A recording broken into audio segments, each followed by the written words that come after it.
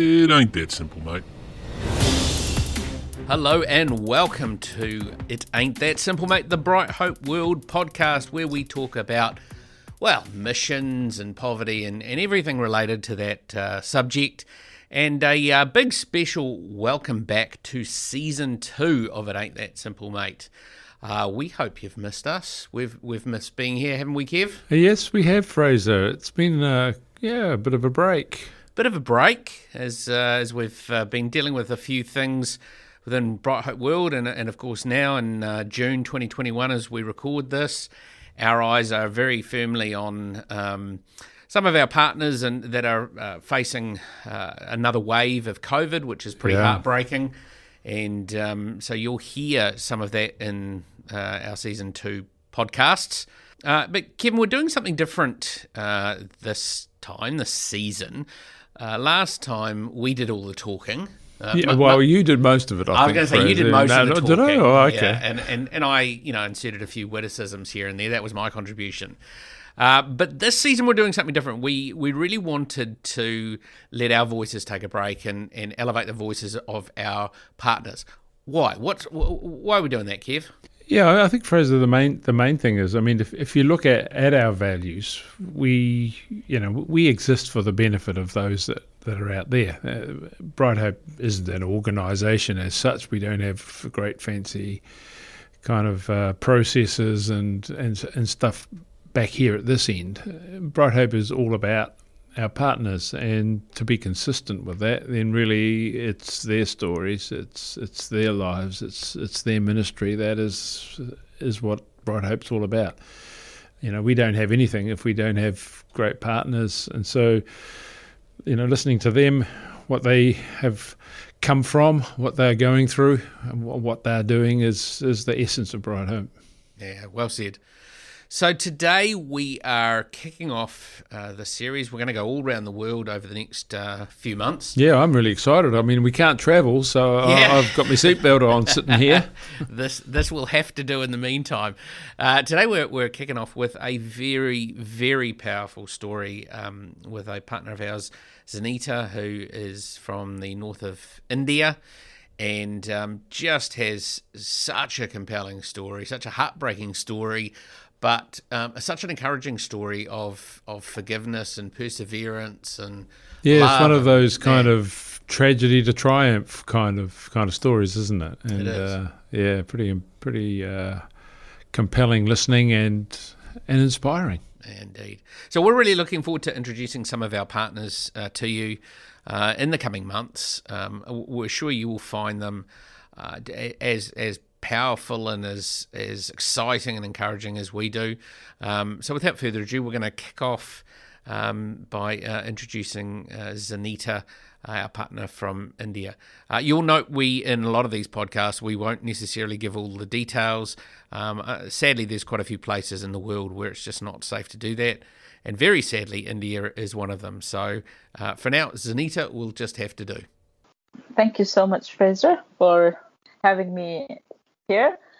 Yes, I come from a very small state in northeastern part of India, and a very unique combination family background, I would say, because my dad comes from Sunni Muslim background in the state of Manipur, and my mother comes from a Konyak tribe, which is a tribe that is basically known for head hunting in the past before Christ. And so even now, some of the tribes, Konyak tribes, are still under very much backward situation.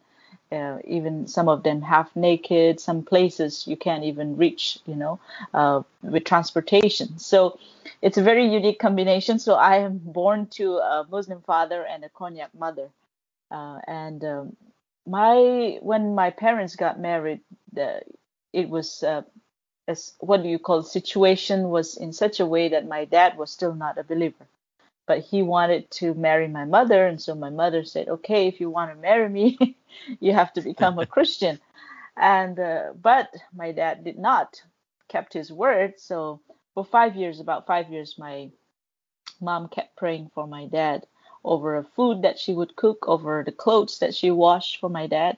so that God would speak to him through these prayers. And God did amazing work in the life of my father, and he became a believer after 5 years of that patience and endurance and prayer from my mom. And after that, I would say, my parents lived as normal, very nominal Christian life. And but then there there was a time when my father's family asked my father to, come together and live with them. And these are all Muslim family. So somehow my parents moved to Manipur, because earlier than that they were in the state of Nagaland. So when we moved there, there was a lot of trials, and I was just 10 years old, and I was growing up to, understanding of what the difference between Muslim family and Christian family. So I was growing up as a Muslim girl in my father's village, and reciting Quran and practicing namaz, and I had to do all the rituals that I have to do as a young Muslim girl. Up until when my parents had to go through difficulties and families abuses, and up until when they really wanted to see my parents forsake their faith in Christ and come back to Islamic faith, my mother was poisoned.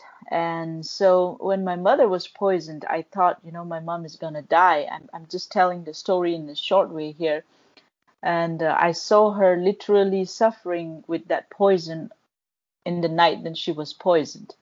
So, Everybody Zanita, knew. Okay. Zanita, can I ask, was this came from within the family that someone Yes. had? Wow. Okay.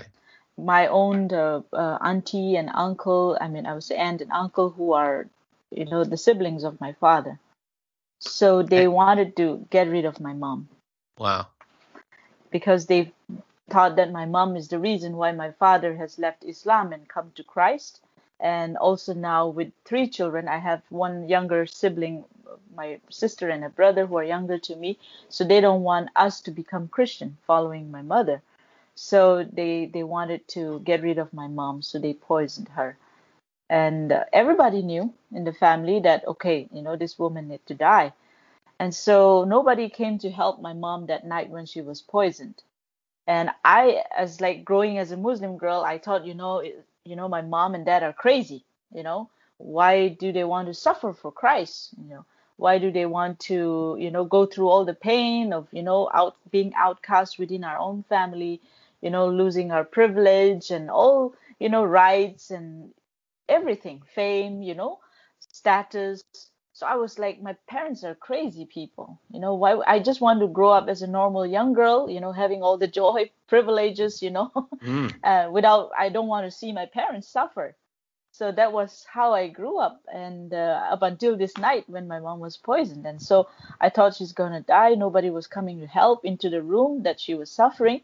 And about after a few minutes of crawling on the floor with all this pain in her body and shivering, my mom was whispering the name of Jesus, like, in the name of Jesus, in the name of Jesus. And for me, that was the first time I heard her whisper, because there's no time for her to pray like a long prayer or anything. She just was whispering the name of Jesus. And after a while, some kind of fluid came out of her body, and it was dark color, and then, but it came out. And so she changed her clothes, and she was totally fine. And that was a miracle to me, the first ever gospel, I would say, and that I heard or I have seen literally. And that changed my heart. But I didn't really understand everything. So the next morning, when my families, like my relatives, find out why this woman did not die, she's supposed to be dead. And so they brought a witch lady, witch doctor. And then they made her sit right across to my mother, and this whole family, like a movie, surrounded them, and we're trying to listen to what this witch doctor is going to say. And somehow this witch doctor chanted few things, and put some incense, and then I mean, she broke into a loud kind of voice, saying that the God whom this woman worship is the God who created the heavens and the earth. Wow. And this is not my mother. This is the witch saying that. And and then she said, "Oh, the God whom this woman worship is the God who saved her husband's life." And this is about my father being in an accident many years ago, and he was about to die. Actually, he went into coma. And after much prayer from my moms and families who are believer in Christ, prayed for my father, and of course he did not die. He came back to life. And this witch doctor is the one telling about it, you know. And so those two incidents made a turning point in my life to see Jesus above Allah, Jesus above the God, that the Muslims, pray. Not to say anything against it, but to know that, Jesus is a God that is living and who answers prayers, and, so that made a turning point in my life. Wow. And so when this, happened and your family, your broader family is going after your immediate family, and obviously they survive that. What does that do? Is your, did they accept your family at that point, or, how does that change how you're living? It totally actually changed the picture or the scenario of our family. We used to live in a house that is like normal, Indian family would live, joint family. Like I know, some of you will be aware of it.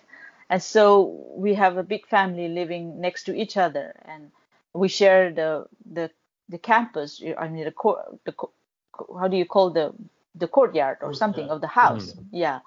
But then we were outcast within our own house, and we were put in a one room where we have to eat, sleep, cook, everything. It's just like totally outcast within our own family. It's, if you look at modern days, we were modern, I would say. Now I would say, it would be totally considered domestic abuse, or and we didn't even had an idea about what was going on. We just accepted it at that point, just trying to survive and live a life, actually, because we had no idea. We were not connected to outside world from that Muslim village. We were just confined to that. We had no connection with any Christians, any church, and even Christians were not aware that we were there.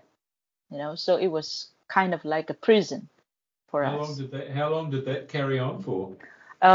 Very intensively from the year of 2000 to 2000, early of 2004, 4 years. Oh, wow. 4 years. 4 years. Yeah. And then what changed at that point, Tanita? And finally, in the early part of, like, in February 6th of 2004, I remember the date because it's just so, something that happened in my life that I can't forget. So on the 6th of February 2004, my whole relative come together for a festival, which is, the festival Eid and Eid al-Juha, which is a festival of sacrifice. And so they come together and they say, okay, fine, after this 4 years was filled with all this physical abuse, all kinds of abuse that we went through, And so they said, well, we even poisoned, we try to kill them, we try to bribe them, but these two are not coming back to Islamic faith. So the only option for us left is to really get, rid of them, like kill them. So my whole relative come together, and before the 6th of February, for like about a week, the oldest family member in the clan, like my family clan, would come and make my parents stay awake whole night and trying to brainwash them and say, like, Jesus is not God, Allah is true God, Muhammad is the seal of the prophet, Jesus is not God, it's just a prophet. So they try to brainwash my parents, and they say, if you come to Islamic faith, we will give you this much of money, we will give you this much of land, you will be, all sorts of, things that humanly speaking would be very tempted to take it. And so they did it for about a week, and they finally, my parents said no to all those things. And so they said, they have to do something else. So I think they had a meeting, and on the 6th of February, early morning, my uncle walked into our room and dragged my mother. This is a man dragging my mother with her hair, and hit her, and beat her.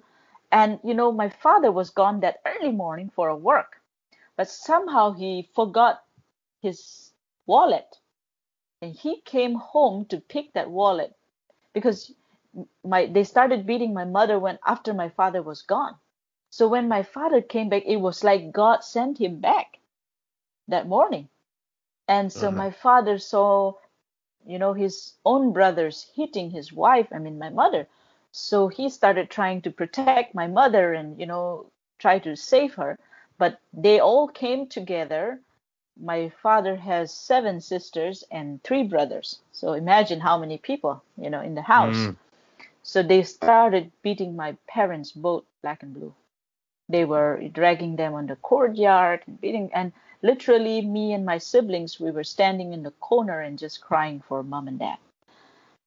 So after that attempt of beating, and then my second uncle, who is next to my father, came with an axe to chop off the head of my parents, literally. Wow. So that was the scenario on the 6th of February in 2004 in my family. And I mean, if you want me to continue, I can just Please. say that. I think I'm sitting on the edge of my chair. I'm sure everyone who is listening is as well. I think we all need to know how the story ends. Yeah, I am not trying to glorify the pain and suffering that we went through, but the real experience of. So that morning when they were beating up, our house was located just opposite to our village mosque. So whatever goes around our house can be heard, I mean, from this mosque. So that morning when this huge, beating was going on and this screaming and all this was going on in my family, our imam, like, the priest of the mosque, heard what was going on. So he rushed and came running. And, in this kind of scenario, you would know, like when a, imam, a religious Islamic leader knows about, somebody, going against Islam, he would be rather saying, go and kill them. Yes, finish them off. But in our story, it was the opposite. The imam came and said, stop beating them. And even now, if you hear my parents speak, it will be like it was a miracle. It was God who sent this imam and said, stop. And he said, don't take their life. Find alternative way, to deal as a family, which was so, I mean, if it was not for God, I don't think my parents would have survived that morning. Extraordinary. So, yeah. And so my relatives stopped beating, and they gave my parents 3 days. They said, if you come back to Islamic faith, then we will keep our promise of what we want to offer to you guys. If not, we will definitely have to kill you and bury you in your own room. It was like, threat. And we will not even bury you in a cemetery like our village, because you guys are infidel. You are unclean. You cannot be buried in an Islamic cemetery. So we will bury you in your own room. And otherwise, if you want to leave, you have to leave this village with nothing. But that was the most difficult choice, because they are watching us every time. How can we escape? So that was the case. So on the 8th of February, 2 days later, in the night of 8th, my parents took us under the bed. We were just too young to even understand what was going on, but they took us under the bed, and my mom had hide a small New Testament Bible, and she opened that Bible. Because why we went under the bed? Because if they see us praying or anything, my grandmother comes and, right away beat my mom or things. So we had to hide under the bed. And my mom read this John chapter 14, verse 1-4. Jesus saying to his disciples, do not let your heart be troubled. I'm going to a place where I'll prepare rooms for you, and if I'm going, I will come back and take you. And when you hear this passage, it's just like out of context for us. You don't even understand what it really meant. Here we are, in this little room. We can't even know what's going ahead, what's ahead of us, but Jesus is promising rooms for us, you know. But by fate, my parents decided to leave the village, and we had to find a way to escape in a very what do you say in a way that it will not be suspicious. So early morning of 9th of February 2004, my father left the house as if he was, going out for his work. So he left with just only what he wore. About 8 o'clock in the morning, I left uh, as if I was going for, to my own friends or something like that with my bicycle. I escaped the village and went across the river. And about noontime, my mom came with my two other siblings, as if she was taking them to the school, just with what we wore. And we never went back to the village. So that's our story. Beginning. What was life like? I mean, how did you live at that point? There was one local evangelist who lived across the river from our village. He is coming from a Hindu background, but he somehow knew my mom and dad, and I have to ask details to them. So he knew somehow about our story, and somehow my dad and mom knew his house. So his house was our first destination when we escaped our village, and he connected us to another local evangelists and people who were willing to help us for a month to recite us, because it wasn't easy for even local missionaries to have 5 people just come over to their place and live to feed them, provide them. So for about a month, the local evangelists and all, they came with help and provided some help, with food and clothing and providing shelter for a month. But after that month is when all the reality hits, and we had to see how we could survive, without rebuilding our lives. Wow. So then, was your father able to get some kind of employment? How did you finish school?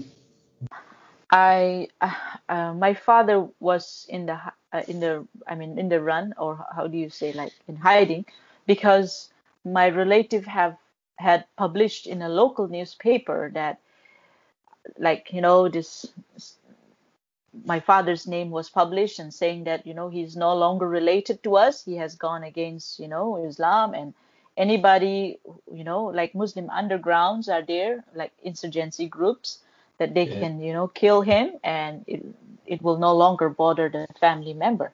So these Muslim undergrounds were constantly in the search of my father to kill him and hunt him down. So some of these Christian people had to help my father to be in hide. So my mother and I had to literally start finding job to start providing for the family. So I was 15 by that time, and my first job ever was the security guard. I know you go to shopping mall or you go to institutions, you see a lot of security guards. I mean, those days it was very like rare to find.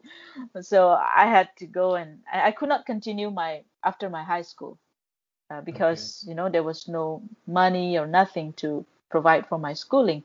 My two siblings could not continue their schooling for about a year, and then my mother went to a factory that makes papad in India. I don't know, Kevin, have you ever tried papad? I don't know, Fraser. No, So, what is it? it's made out of flour from lentils with mixtures of masalas, and it's a flat kind of a bread, but then when you put papadom. Yes, yeah. All right. So We know. so my Yeah, I did. so my mom had to work in the factory of making papad, and for about a year, and she was earning 6 rupees per day those days, which is, I don't know, 300 rupees or something per month, like that. So we became the breadwinner and started I used to earn 1,000 rupees per day, per month. So which is, I don't know, maybe around 10 or little $15, something like that. So that was my monthly income to provide for my family, 5 people. So yeah. We're going to take a quick break, but when we get back, I'd really love to hear, Zanita, how you go from that point that you're at 15 and you're out working to be doing the amazing ministry that you're doing right now. It's your story is just so compelling. And look, let me just say as well that can't be an easy story to tell, and thank you so much for being so open and sharing it with us. Thank you. Yeah. We'll take a quick break on It Ain't That Simple, Mate, and we will be right back. Okay. It Ain't That Simple, Mate is brought to you by Lamai Coffee. Lamai Coffee is the finest quality organic Arabica coffee from the northern hills of Thailand. We at Bright Hope World import the green beans into New Zealand and we roast them to perfection, then sell them to discerning coffee drinkers.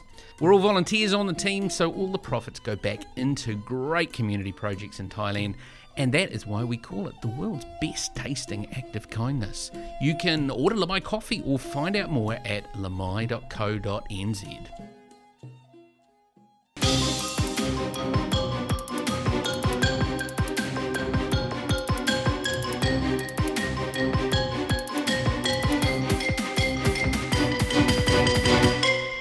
It ain't that simple, mate. Welcome back to It Ain't That Simple, Mate, the Bright Hope World podcast, where we're talking with Zanita, one of our partners in India. And we've just heard Zanita's incredible, amazing story of escaping from a family that was really persecuting her and her mum and dad and brother and sister.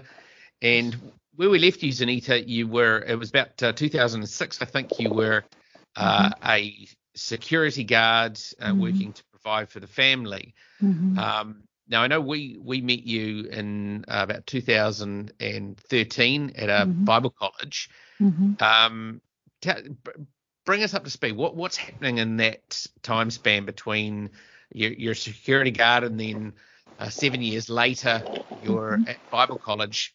What's happening there? My parents, right away after our escape, and they said, we need to forgive your uncles and aunties who have persecuted us. And to me that was like, what?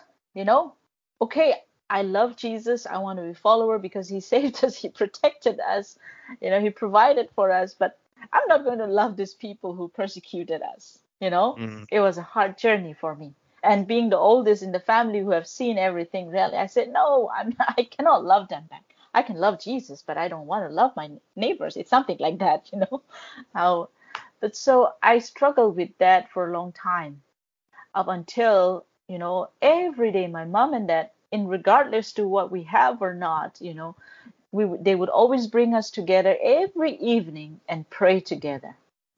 And, bring this, impart us with the word of God and help us. And my father finally was able to, after 2 years of, by 2007, my father was able to resume a little bit of, work. So he went out and found himself a job, which is like bus driver for a school bus. So he was a bus driver from Monday to Friday, and every weekend, Saturday and Sunday, my mom and dad would join a local church or local ministry group for outreaches. And, they were so passionate about sharing the love of God. And nobody was there like supporting them as such or, under any organization, but they just willingly do it.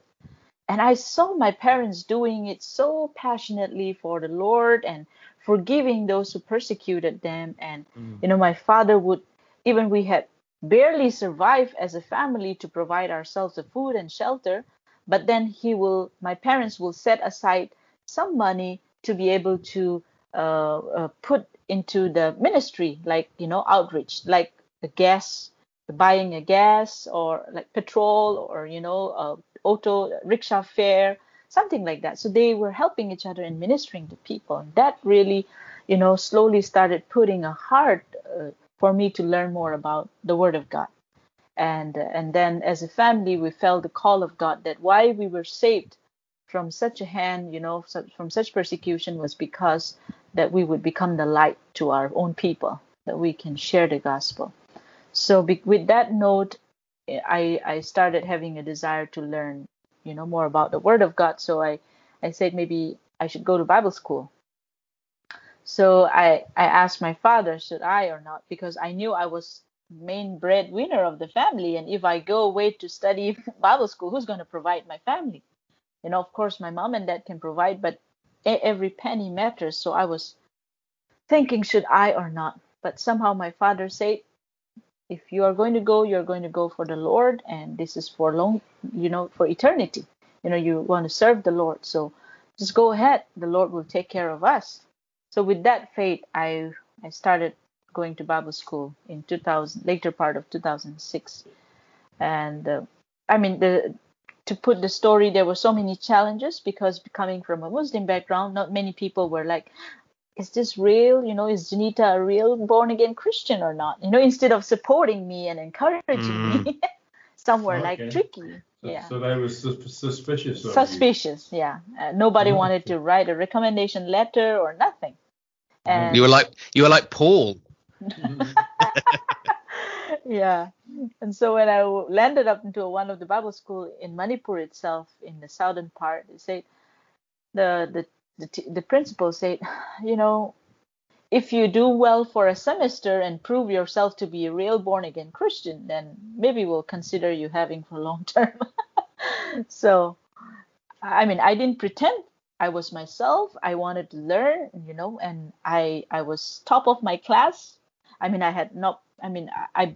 I was learning everything together in that Bible school. Somehow I passed well, and so they gave me scholarship, and I studied there for about 4 years with my bachelor's of theology. And then I went on to do, I was coming back and helping my parents on and off during the studies with ministries and also family. Then finally, I was able to go to SAIX in 2013.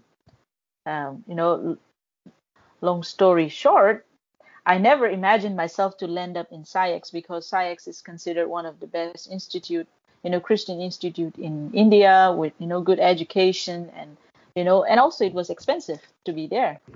But somehow I went for a test and I passed and they selected me and they asked me, who's going to support me? I said, Jesus is going to support me. And they said, well, we appreciate your faith, but who's going to pay your fees? But God opened door for me, and I was studying there in SAIX, and that's when I met Bright Hope World for the first time ever. It was like being a scholarship student in SAIX. Whenever donors or friends of SAIX come to SAIX, they would select some students like me and some of other friends who also have unique background in their life and story, so that we can share our story to our donors or, to the friends of SAIX. So I was just selected to be. It was like a random, probably, But then I got to meet the team of Bright Hope World and, who asked story, prayed for me. And that was my first encounter with Bright Hope World.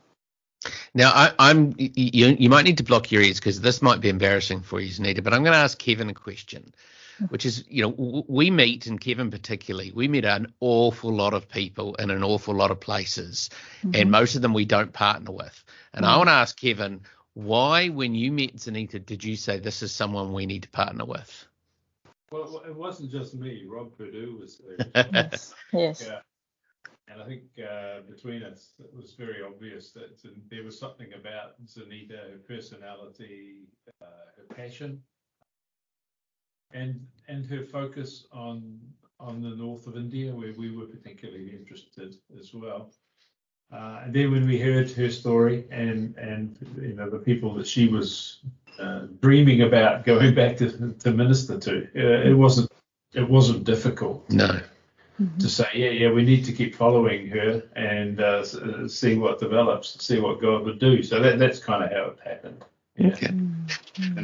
So Janita, tell us about NGM and tell us about, what the ministry is that you're involved in, and how it's grown, and the different things that you're doing. Well, NGM has been actively working in Manipur for now 13, 14 years, officially, but non-officially since 2008. So we've been there, and we are working among indigenous people, indigenous as in particularly the group of Muslims who are called as Pangals in Manipur. And probably it's unheard of for many people who knew about even India, because some of the people only knew about bigger cities and all. And we come from an extreme eastern part, with a lot of challenges, even politically, socially, and economically. So, so we work among this special group of people, which is in my own state, it's just 10% of population. So we have been ministering and evangelizing among the so-called Muslim group, and we have just only a handful of believers from Pangal group, and even those handful of those are working under several different churches and all, because they don't have they cannot stand on their own, without support or help. So they're all scattered around. But we as NGM remain and stood by, regardless to whatever challenges we face. We said we will continue to minister and do to the vision and mission that God has given us, that is to be able to bring more Muslims into the Lord, especially from Pangal group. So we didn't distract ourselves from any other things. We just focus on this particular group. We also do trainings with local churches, because we wanted to impart the vision about why, as church, as mission, that we need to come together, because we cannot just rely on only this Muslim converts to go back and evangelize. It is hard for them. So we encourage the local churches and mission organizations with their evangelists and missionaries to learn about how we can culturally, because it's hard to go into the Muslim village or people's life to share gospel. So we need to know their culture, worldviews, and so that we can connect with them, and not just to share gospel alone, but even to build relationship, as Christians, so that we can show our love. And, so we are doing those kind of work very actively in Manipur. And also we connect and partner with some other ministries in Northeast India, so that we can reach out to a wider group of Muslims around Northeast India. There are 8 different states in Northeast India. And so with the training of churches, how are the churches responding to the training that you give them? Are they becoming more aware of the Pangal people, or are they becoming more active in moving towards them? Yes. There in the beginning, it was like it took a little while for us to, visit them and encourage them and share our vision. Why? Because, they understand about, mission and evangelism, but they don't really want to attempt with doing that factor with the Muslim group, because they're like, they're just so difficult people, they will never become Christians, or maybe they are all terrorists, like all these presuppositions, and, so they have already, so it took a while for us to, break down those walls and really help them see Muslims are also people created by God in his image and likeness, and they need Jesus as much as we all need. So we share that, and they're very open-minded. And since 2016, with the active training after my SciEx studies, when we have seen a tremendous awakening and desire and wanting to partner and learn, so that they can also become part of the evangelizing. So we see that happening. And given your own story and the huge cost that someone who is from a Muslim background, the huge cost they pay if they become a Christian, what sort of response do you see from people that you're ministering to? Are you seeing people be open to the gospel, or what are you actually finding when you go out there? most of the time it is very exclusive meetings, I would say. Am I right? Yeah. So but on the other hand, my father being a person, my parents being people who have been, openly declared as Christians by these Muslims. So most of these Muslims in my city, they know my parents as like, they know them as in, oh, these people are rebels, they left Islam. But they tried to kill my parents several times, but it never, happened. So they kind of like gave up now, and they'll say, okay, you guys continue to stay as Christians, but don't try to evangelize. And they kind of, dislike my parents, but they cannot do anything. So they know that they're there. So now whatever we do, they are also aware of it. So it takes for us now to really strategically do whatever we do in such a way that they know that we are here not against you as person. We're just talking about faith. We have changed our faith because we know that Jesus is Christ. So when we do that, some people are really interesting and they take risk to come and see my parents, or they take risk to meet us somewhere else. And so we get chance to share gospel with them.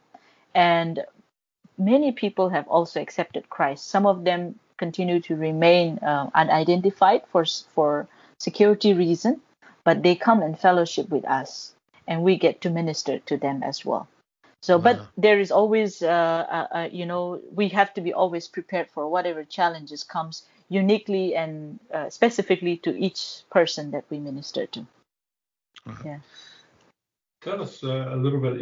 And we need to be coming towards the end of this now, but you have a cafe there. Yes.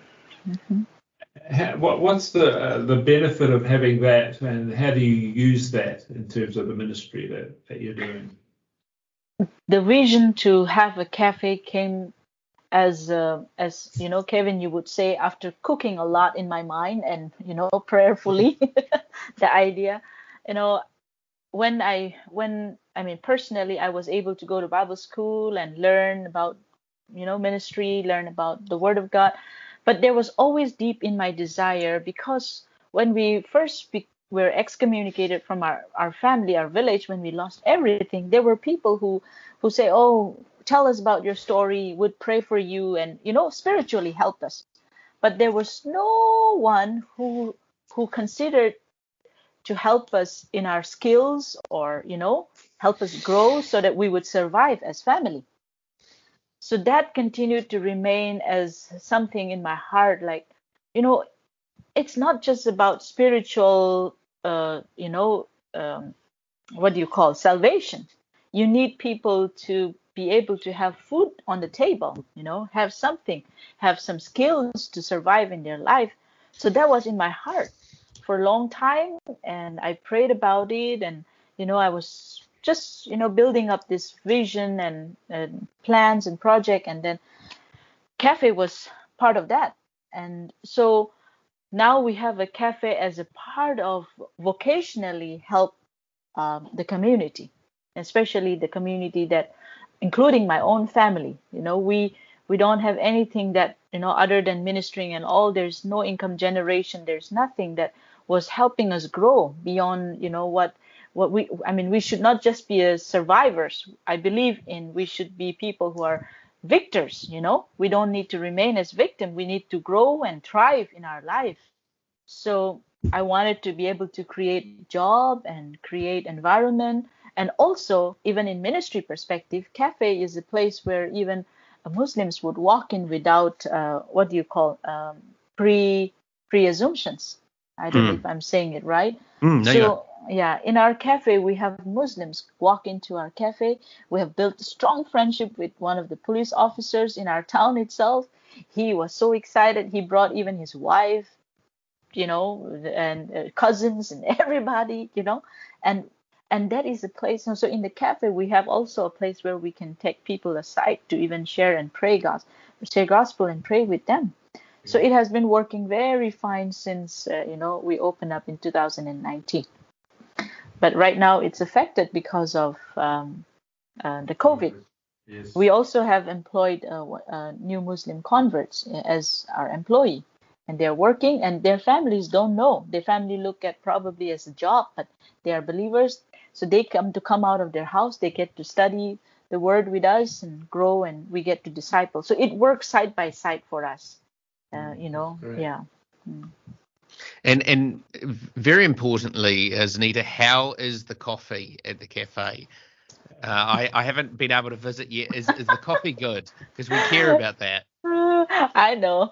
Kevin should be able to tell that. I don't know how he felt. How is it, Kevin? Is it good coffee? In fact, the funny thing is, Yeah. purchasing their canned coffee from Thailand, the very same place that we bring. There you go. That's how you know it's good. Yeah. Yeah. It must be of the Lord. Is that what you mean? That's right. That's exactly right. Hey, well, look, I would love to carry on the conversation, but we do need to bring it to a close. Zanita, it is an absolute pleasure to talk to you again, and Thank you so much. To know that you are well, and we are aware, and a lot of us are praying for India at the moment. In June of 2021, it is it's struggling. There's a lot of very sad things happening in India with COVID. So do know we hold you in our prayers, and it is a delight to know that you're safe. We haven't had a chance to talk about it, but I know that you have had COVID, and Yes. It was pretty bad, wasn't it? Yes, it was really bad.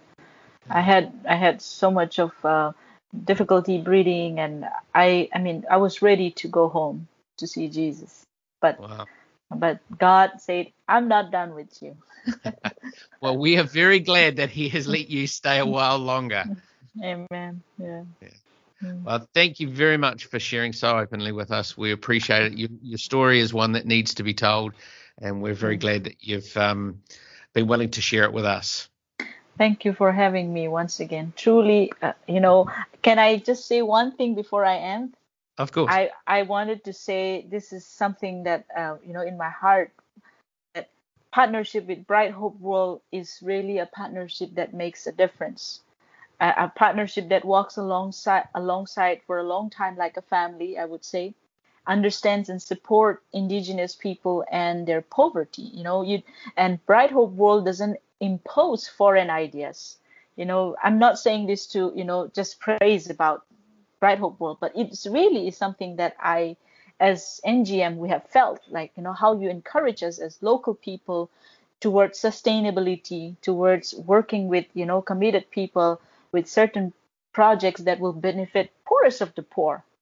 And and you would visit us with passion and encouragement without any judgment, without judging. And you fit into a holistic ministry that NGM's that perfectly fit to NGM's purpose and vision from the beginning. So I really thank Bright Hope World for being our partner for this many years and encouraging us towards serving in the area where God has called us to do. So thank you so much. Thank you. You make it very easy to partner with, and it is the pleasure is all on this side. I promise you that. Thank you, Zanita, and safe travels back to India when you're able to return. Yes, we're returning next month, so to Asia, to Thailand, and then I'll head to India soon. So thank you. Take care. We'll talk to you again soon. All right.